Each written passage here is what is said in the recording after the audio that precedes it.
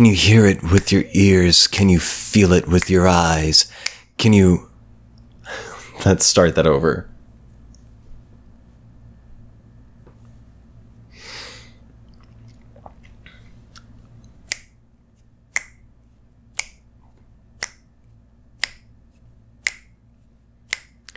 Can you hear it with your ears? Can you see it with your eyes? Can you feel it wiggling between your quivering thighs? That thing. That thing. That thing. With James. Once every millennium, something will come along. When you feel it, you will know it, 'cause it's coming on strong. That thing. That thing. That thing with James. Sit back, relax, deep breaths, no stress. Let me come inside your mind. I promise you it won't take long, the change will happen soon. You will feel something so special growing deep within you. That thing. That thing. That thing with James. That thing. That thing. That thing with James. That's me. Welcome to episode 30 of That Thing with James J. Asher II. I'm your host, James J. Asher II. Hi, how you doing? Wow, that's great. Wow, really? Cool. Glad I could hear all that. Now it's my turn to talk. Let's take care of some business before I dive into today's episode, which, by the way, is about a subject I think about quite a lot. Reality. But before we get into that, let's deal with some lower realities of donations. If you want to donate to the show, you're welcome to do so via my Patreon account. Patreon.com/thatthingwithjames. It's a monthly donation setup, and I have multiple tiers available. You can pay as little as $1 per month. Donate as little as $1 per month, or as much as $15,000 per month if you have fuck you money, or if you're really bad at money management, or if you just want to take a gamble on me. And I'll tell you right now, if you gamble with me, the odds are in your favor. Wink. Patreon.com/thatthingwithjames if you want to donate to the show. Help me help you by keeping you entertained and by keeping this show running. If you want to contact me, hit me up. My email is thatthingwithjames@gmail.com. All this stuff will be written in the description of this episode. Thatthingwithjames@gmail.com. If you just want to reach out and say hi, that's cool. If you have an idea for a subject for an episode, send it my way, man. I'll probably talk about it, and I'll probably reply to you. I don't get many emails, so it's not like I don't have an excuse to not reply to you. Also, if you are in need of some advice, I can cover that on the show. It can be confidential. I can keep your name secret, and details secret, but I'm willing to try to throw in my 2 cents for your dilemma. And if you just have any questions about me, I'd be more than happy to answer them on the show here. If you so desire, let me know. Again, thatthingwithjames@gmail.com. Or you can probably message me on social media. I'm active on Twitter and Instagram. My handle is @JamesJAsher, at JamesJasher, all together, baby. At James J. Asher. And you can also visit my website, jamesjasher.com. There you can find on the contact page my agent's contact info. I also have a blog there. If you go way, way back before I started this show, you'll see some of my writing, some like writing examples, stuff that I haven't looked at in a number of months. And it's probably good that I haven't, because if I did go back and look at it, I'd say, man, I'd do so much better now. That's the thing about any kind of art, is you're always hopefully doing better than you were a little while ago. So you will be critical of your older work. Let's see what else. If you're listening to this, and if you haven't done so already, please subscribe to the show. Become a subscriber. Rate and review. And if you're watching the video on YouTube, please subscribe to my channel. Like the videos you like. Leave a comment. Share the show with your friends. Share the show with your friends. The more the merrier. So let's see. Is that all the business? I covered Patreon. I covered the email. I covered my website and social media and subscriptions. Is that all the stuff? I think that's all the stuff. Yeah. So today's episode is about reality. It's about the world. It's about how we think. And it's about the way words affect the way we think and the way we perceive things. Reality. Now, there's a quote attributed to the sci-fi writer named Philip K. Dick. Funny name. Philip K. Dick. Mr. Dick. Dick. Philip. So here's the thing.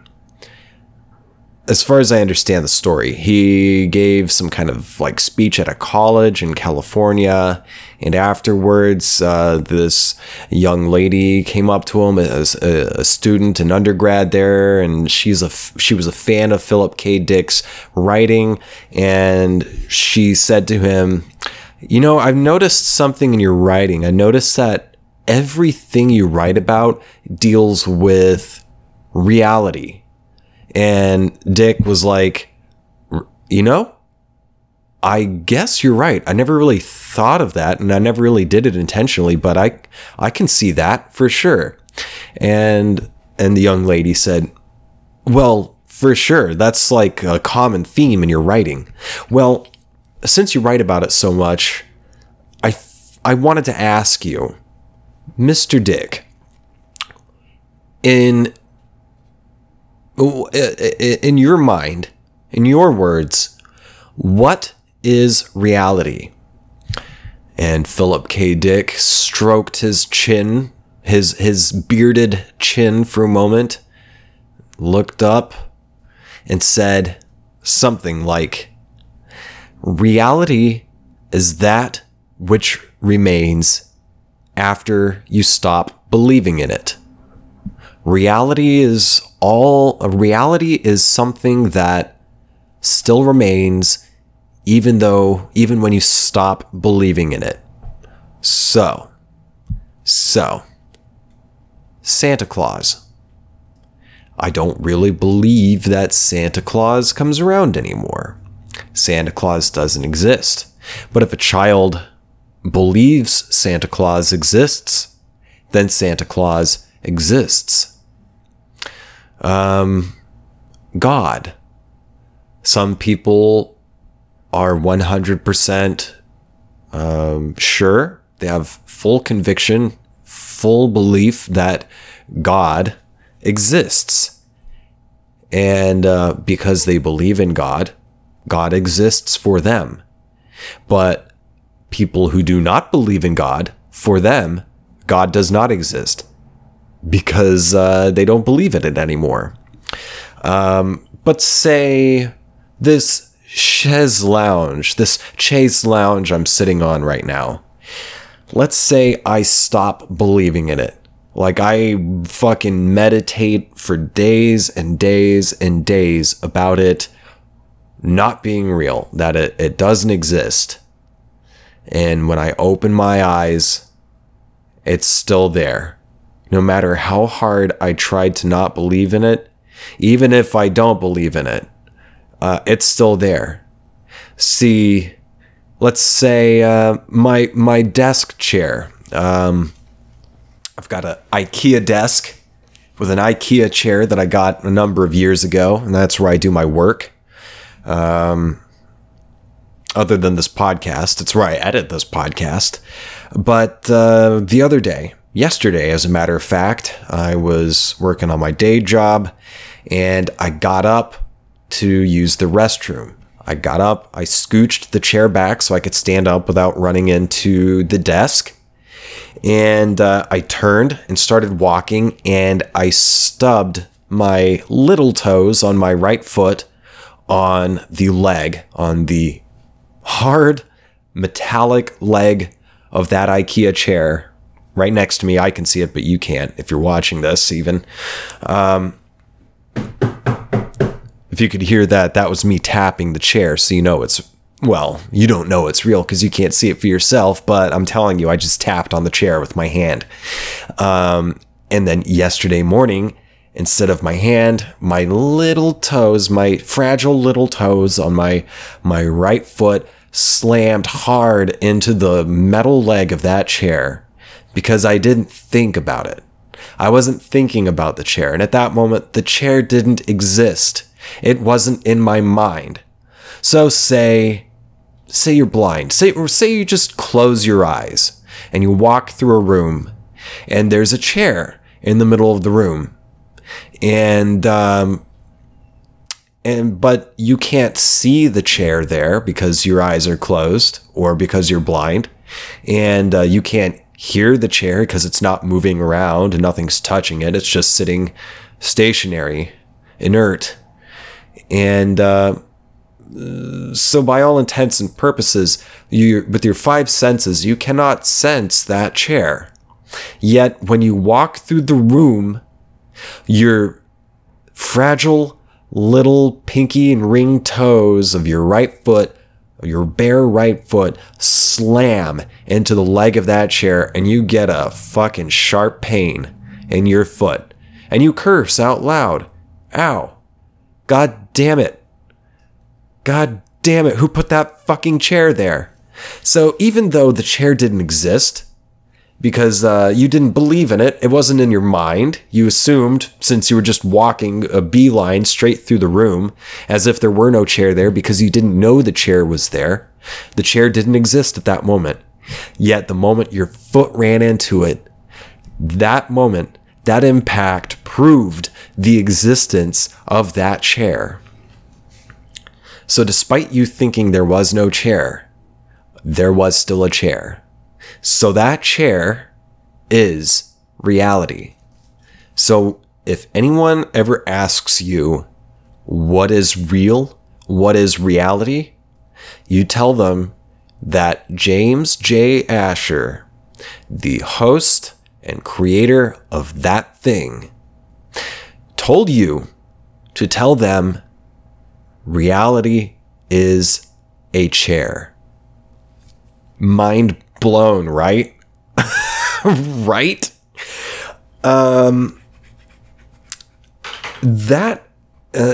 Dick's quote, reality is what remains even after you stop believing in it. I think that is the most accurate and succinct definition of reality there is, at least in my reality, until I encounter a quote that does a better job of describing reality. Then I will say that new one is the best definition of reality. But for what I know, Dick's definition of reality is on point. Reality is that which remains even after you stop believing in it. Belief. There's a whole book, a really, really, really damn good book based around that whole idea. And it's a book from one of my favorite writers. And it's probably his like top, well, I mean, he's got a bunch of top books. It's of his like top 3 most well-known works. And I'm talking about the book American Gods, written by a man named Neil Gaiman. He's the guy, if you've never heard of him, he wrote Coraline. He wrote the book Coraline, and I think he did the script for the movie as well. If you're familiar with the movie, that's him. And he's also just got this great book called American Gods. And in the story of American Gods, gods actually exist. And it's gods of every religion throughout history. However, there are new gods and there are older gods. And the older gods are kind of losing strength. And the reason they're losing strength is because the strength that the gods get is from belief. Belief in them gives them strength. Belief in them enforces their existence. Period.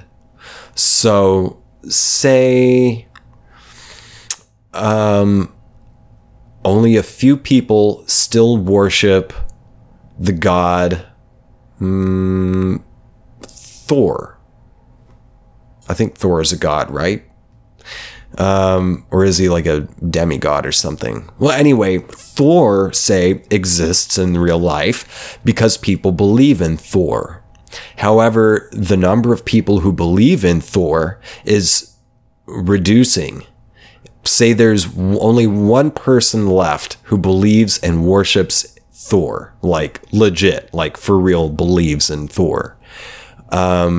That is the one person keeping Thor alive. And once that person dies, Thor will cease to exist altogether. But there are newer gods like technology. There's a god of technology. There's a god of lust. There's a god of greed. These are the new gods. These are the new beliefs. Loki's around, but only because only a few people believe in Loki. So, okay, so a god exists only because people believe in it. So a thing exists only because people believe in it. And I think that's a really fucking cool idea. And it says a lot about how humans' minds work. Here's a sort of related story, a personal story. I may have talked about it in one of the early episodes of this podcast. I was taking a Meisner acting class for the first time. I had taken other acting classes before, but I was taking a Meisner specific acting class when I was in undergrad. And I won't go into full details about what the Meisner technique entails, because that's a long thing, and I think I've talked about it before already. So if you're interested, look it up online.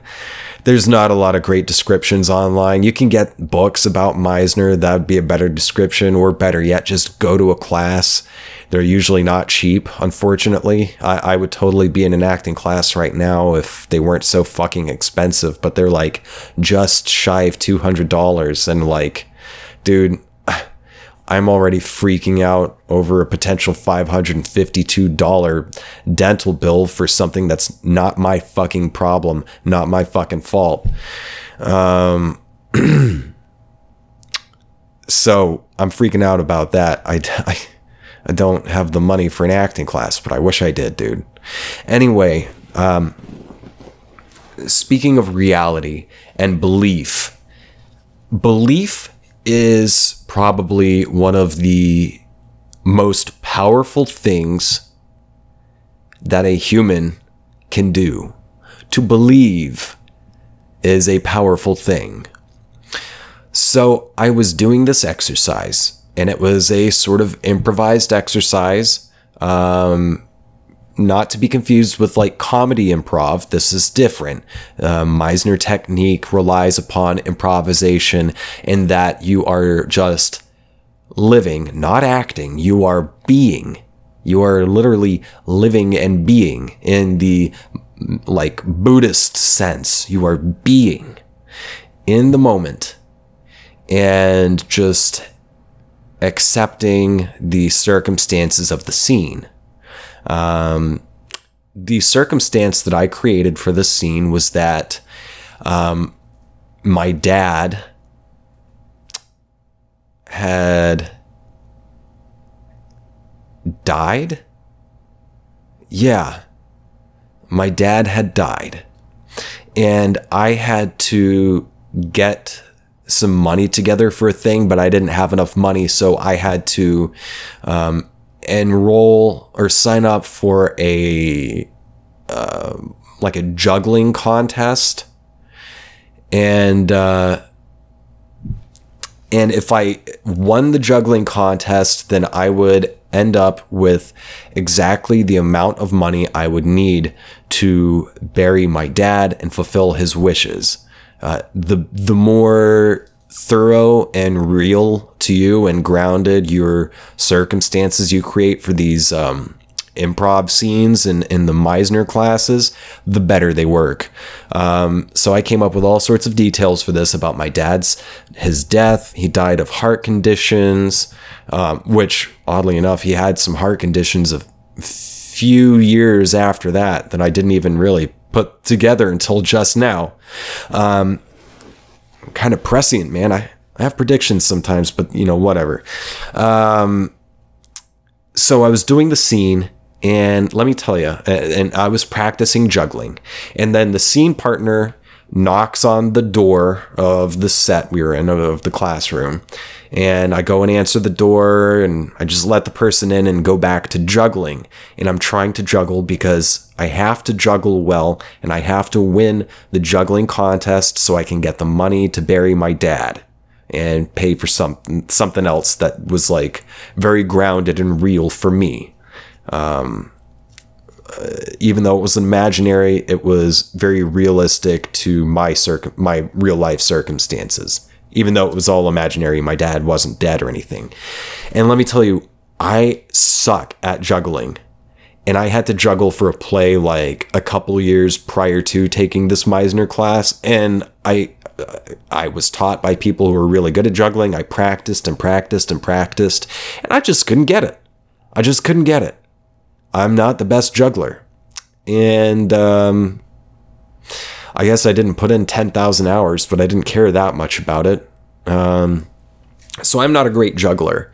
And I was doing this scene in class, and I was struggling to juggle, just failing. I was failing miserably at juggling, while also doing repetition, which is very much a like a token thing for Meisner technique, where you just kind of like repeat something back and forth, something that you notice about the other person, be it what they're wearing, or better yet, their behavior.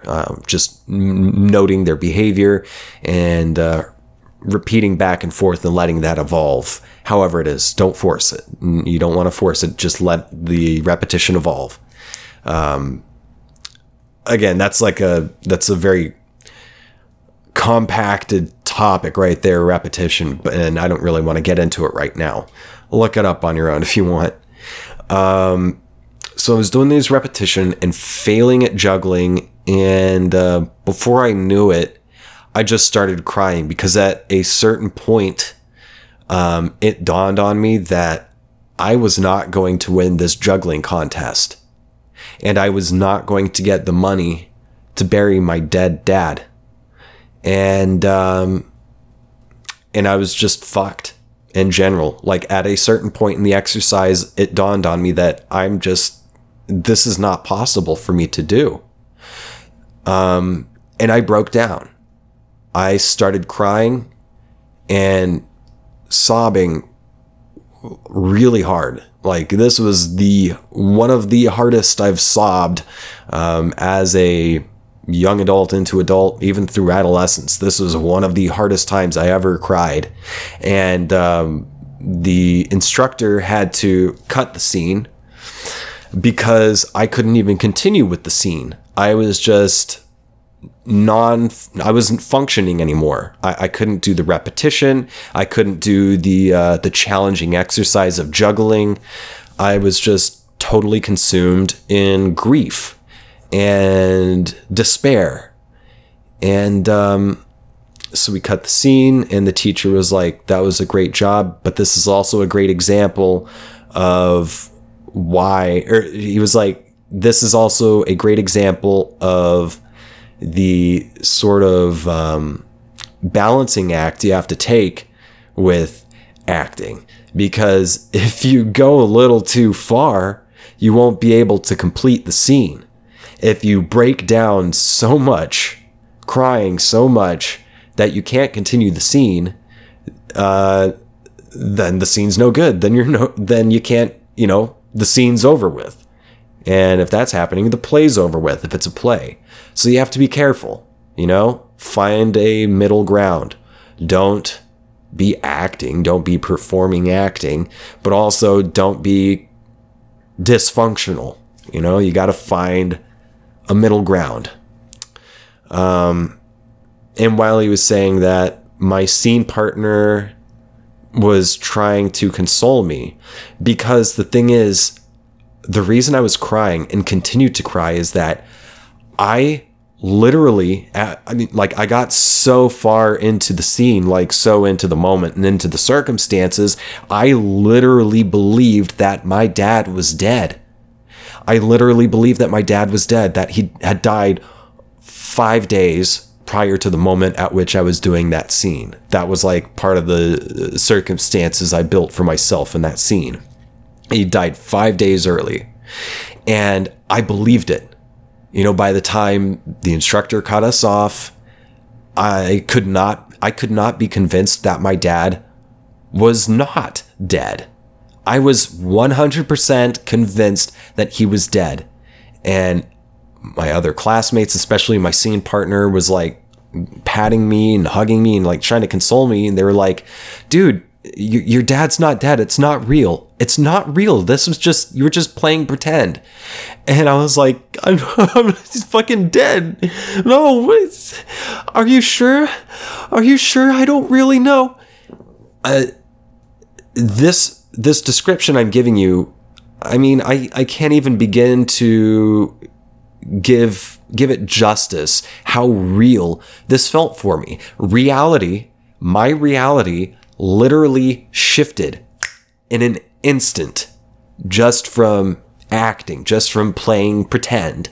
My reality shifted. I'm not even exaggerating. It's not even hyperbole. I 110% believed that my dad was dead.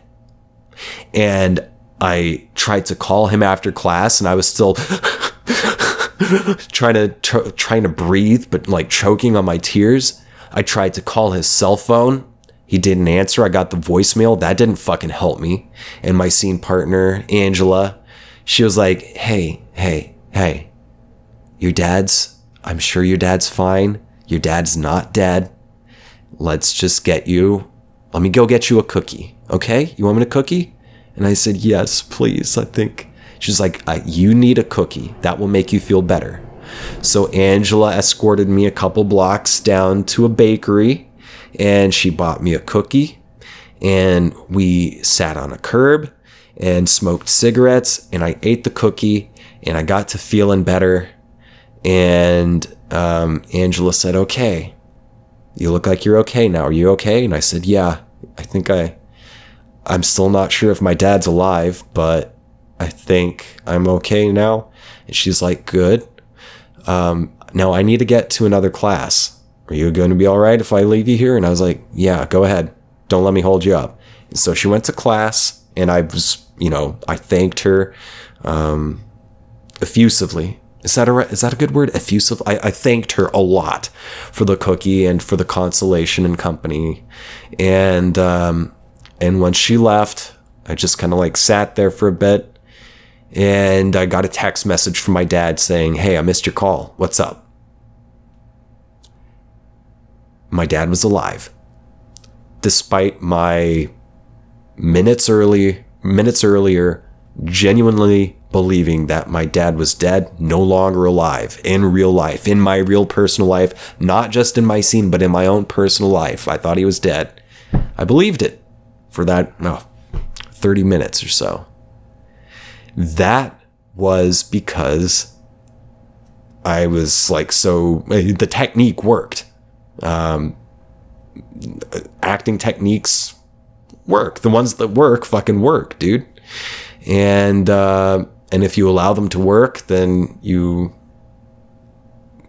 kind of like trick yourself into believing imaginary circumstances. So you're not acting, you're living within imaginary circumstances. And that's the definition of good acting. And that's also kind of the definition of what I'm talking about today, is what you believe is what you perceive. What you believe is what you perceive. What you perceive constitutes your reality.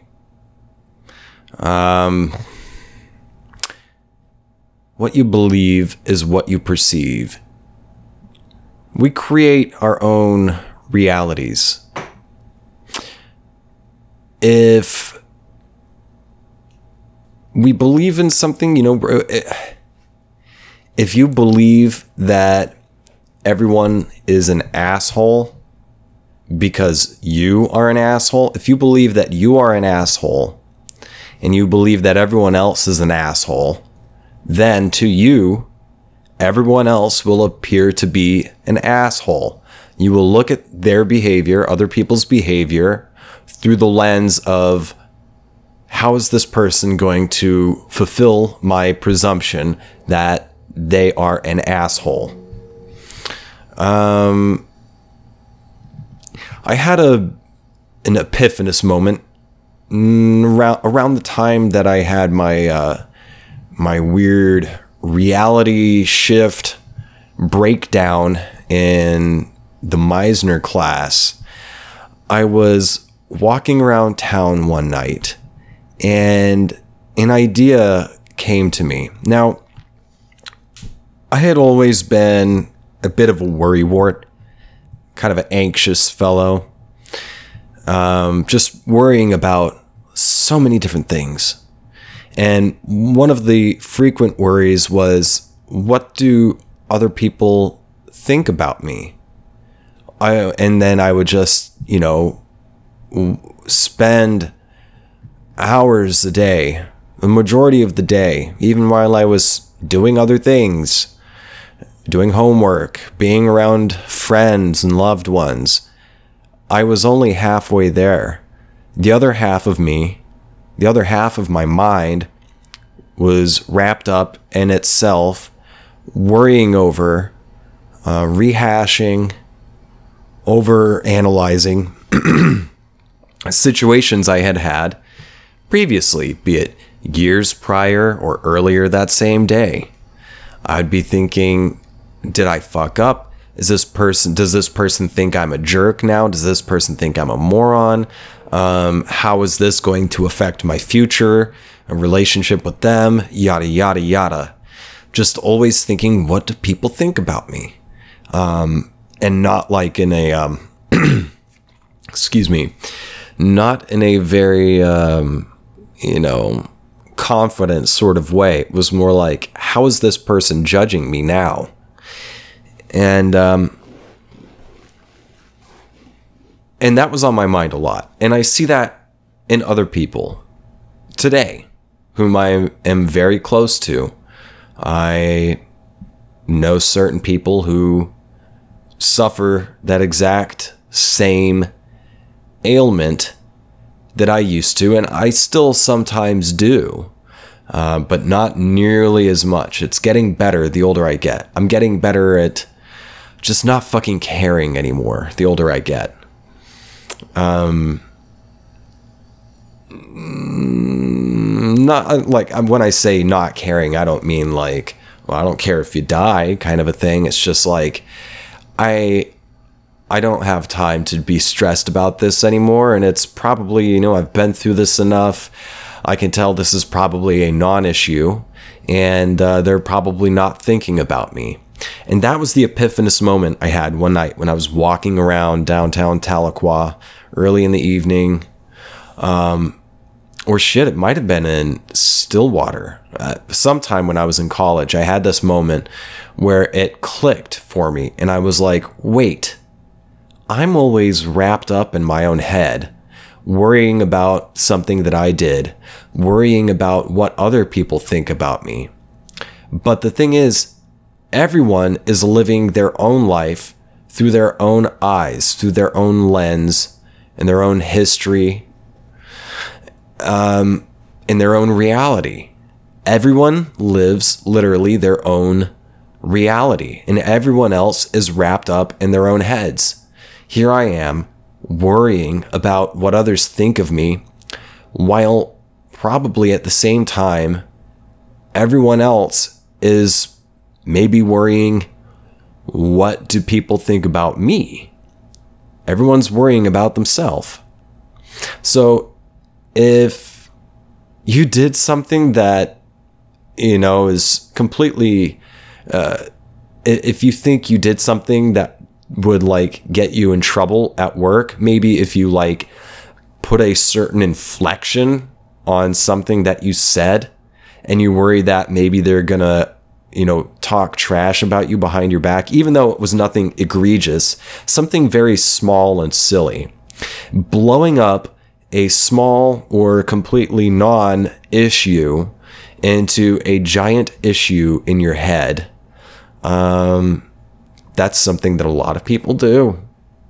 A lot of people do that, and they think, oh, that person's thinking about me and it's going to ruin my life, yada yada, and it just spirals downward ever and ever into the abyss. But everyone does that. And my epiphanous moment that I had was very liberating when I figured out, wait, I'm in my head, everyone else is in their heads. People, they're probably not thinking about me. They have their own concerns. They're dealing with their own bullshit dental insurance bills, People are living their own lives.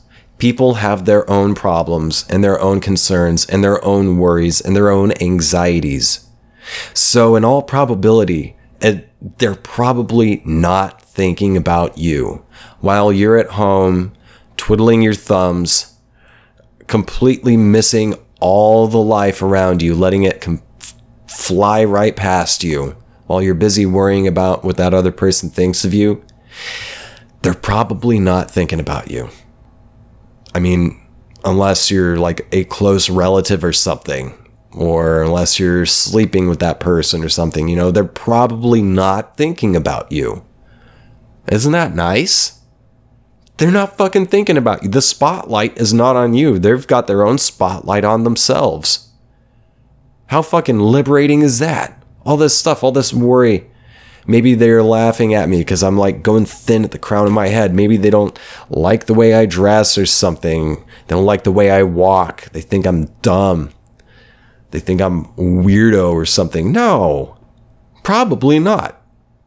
And if they are spending a lot of time thinking about you, judging you for really petty things, well, then that person just sucks. Because what kind of person sits around and comes up with like petty, like looks for petty things to judge other people about? A lot of people do that too, but those people suck. And those aren't most people. Most people just want to get along. Just want to get on with their lives, reduce trouble, reduce stress in whatever form. I believe that's what most people want. Most people. Not all, but most.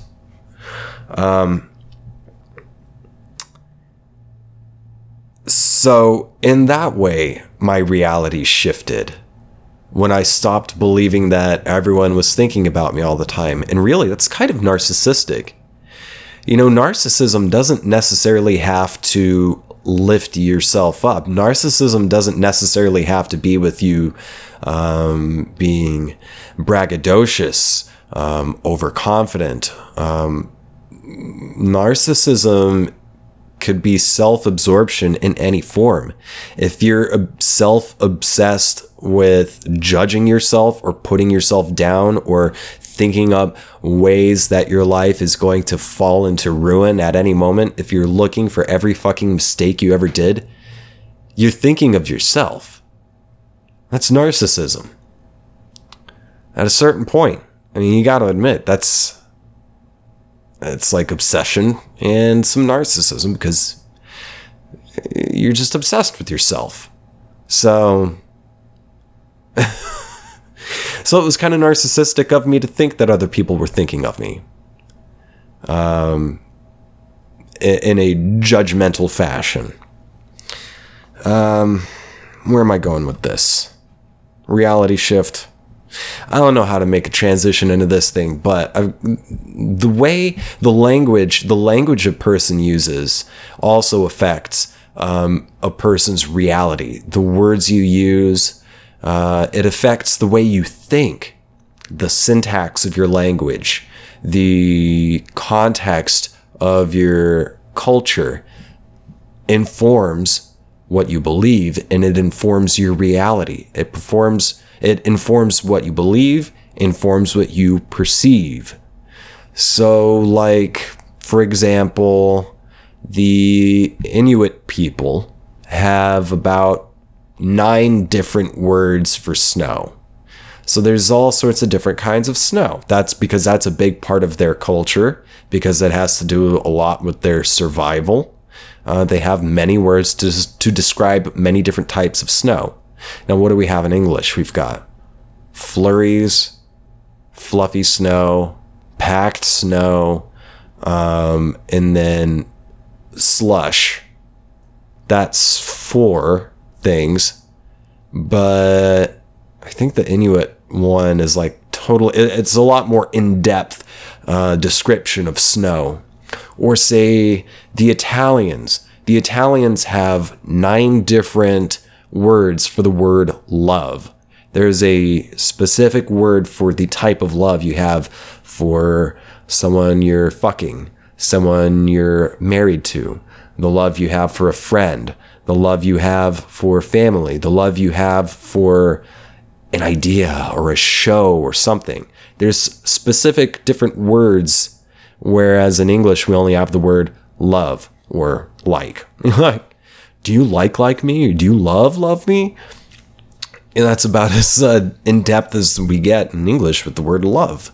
Although you can use that one word to apply it to different types of love, but there's no specific words for all the different types of love.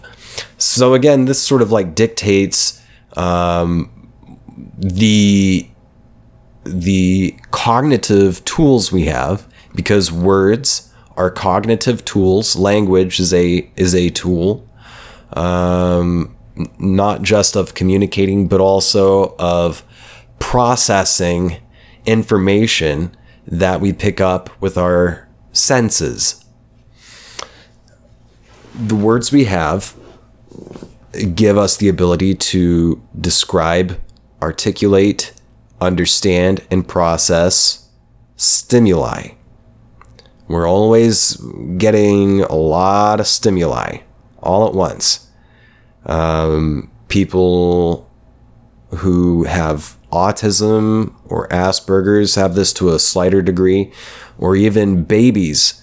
They have difficulty really, I guess, compartmentalizing the different stimuli hitting them. So you get overwhelmed with colors and sounds and smells and thoughts, unformed thoughts, nonverbal thoughts going on in your head, these sorts of things. Like people, if you're like tripping really hard, you kind of short circuit your brain, so it shakes up the structure that has been imprinted on your mind throughout your upbringing and in a large part through your language. All these things just kind of like, it hits the reset button. So the structure of your brain, or the structure of how your brain processes the information coming into it, it kind of opens up and everything will hit you at once and you kind of have a hard time processing it. Or to a certain extent, maybe it just gets a little exaggerated or weird or mixed up. These things change. And the language you use, it's much like a computer language. Your brain, the way you perceive the world around you, it's like, say, pure raw stimuli is ones and zeros. It's circuit open, circuit closed.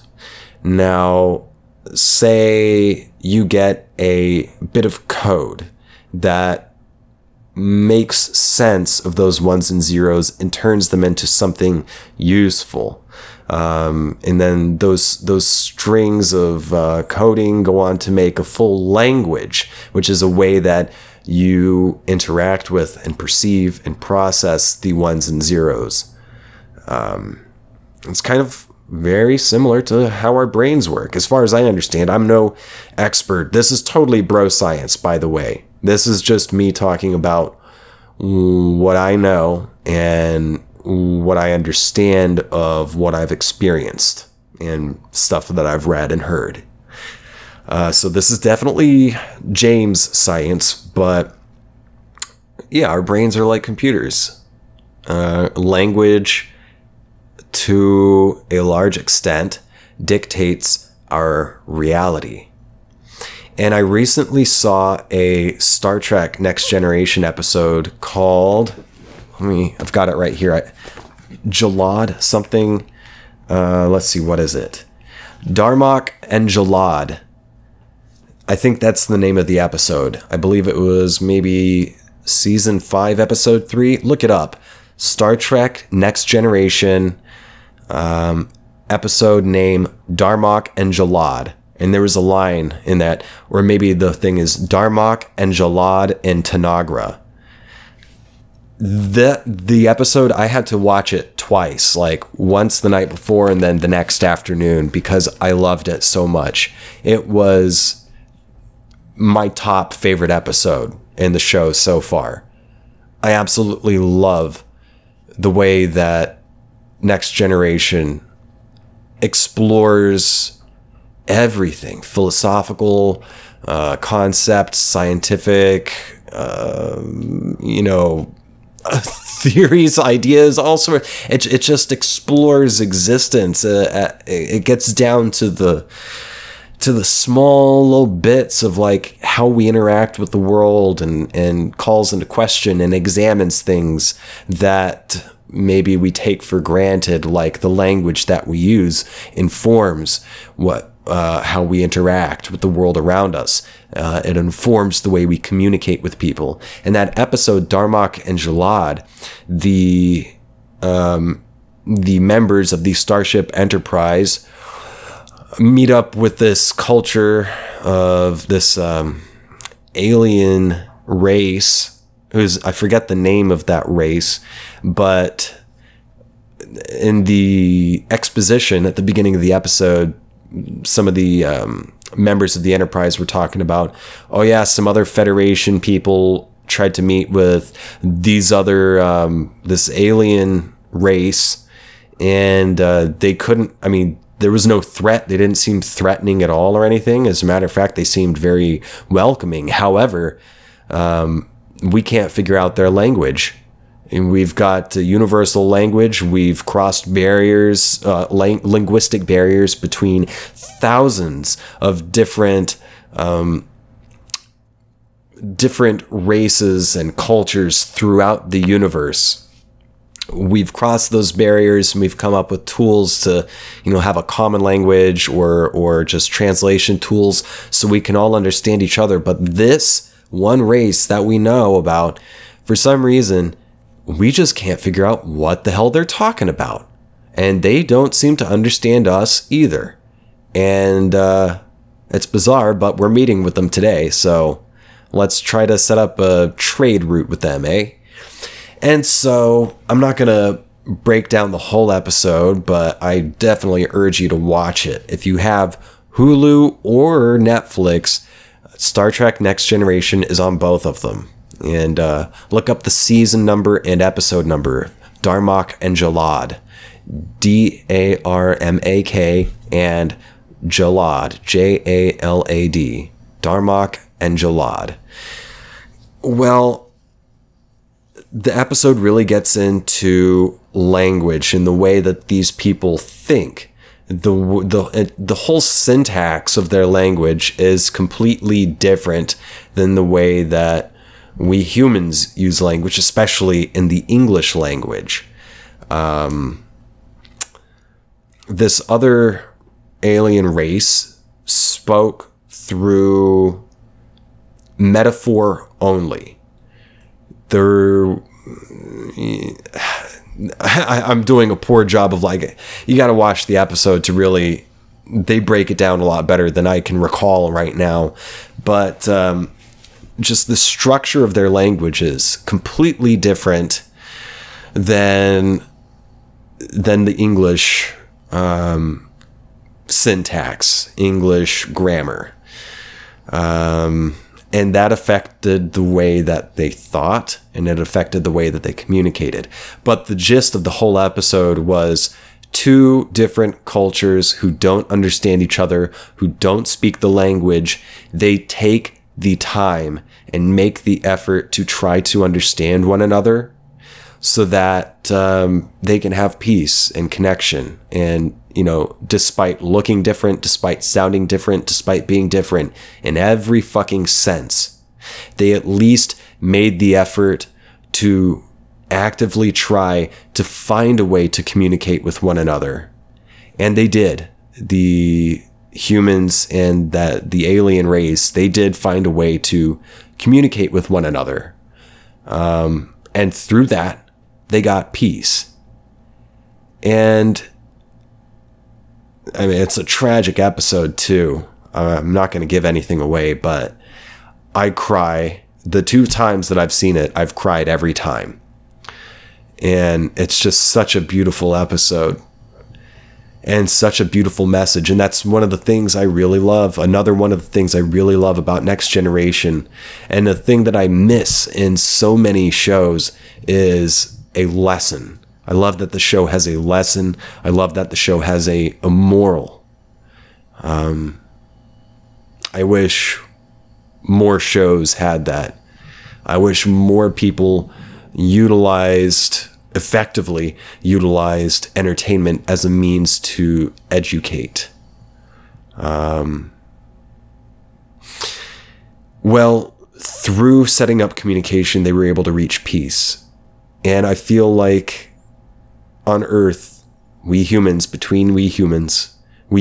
way we treat other things, animals, plants, rocks, the Earth itself, anything, the way we humans treat things is, on a large scale, I wish we did more to learn, put more energy and time and effort and priority and value into trying to communicate with people with whom we don't understand, trying to understand people, trying to communicate, trying to open up, trying to make a connection.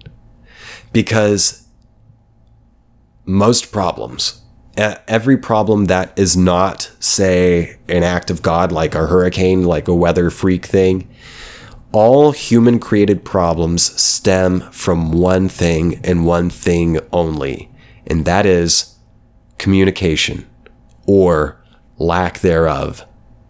Without communication, we crumble. With communication, we open ourselves up to understanding.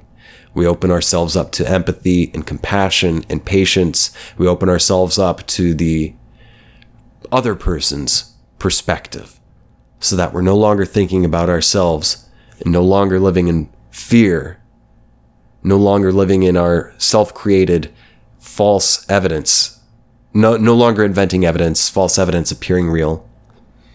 Instead, we are thinking of the other person, putting ourselves in their shoes, trying to look through their lens, trying to understand how we would live in their circumstances, using our imagination to try to find some way to not just sympathize, but feel what the other person feels, and then communicate and proceed through that way.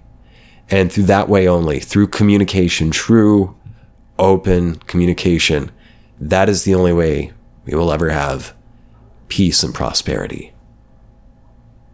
So, I'll leave you with this. Find some time today to think about how much you think about yourself. Try to think about what evidence are you inventing to inform this perhaps false reality that you've created for yourself to self-fulfill your prophecy of being a failure? Or is there someone that you have a misunderstanding with? Is there something that perhaps you're missing about that person? Something you're failing to see from their perspective? If you don't understand their behavior, maybe you need to look a little harder or find another angle to look at the situation. Communicate. Communicate. Communicate. I love you all. Thanks for tuning in. I'll see you next week. Bye.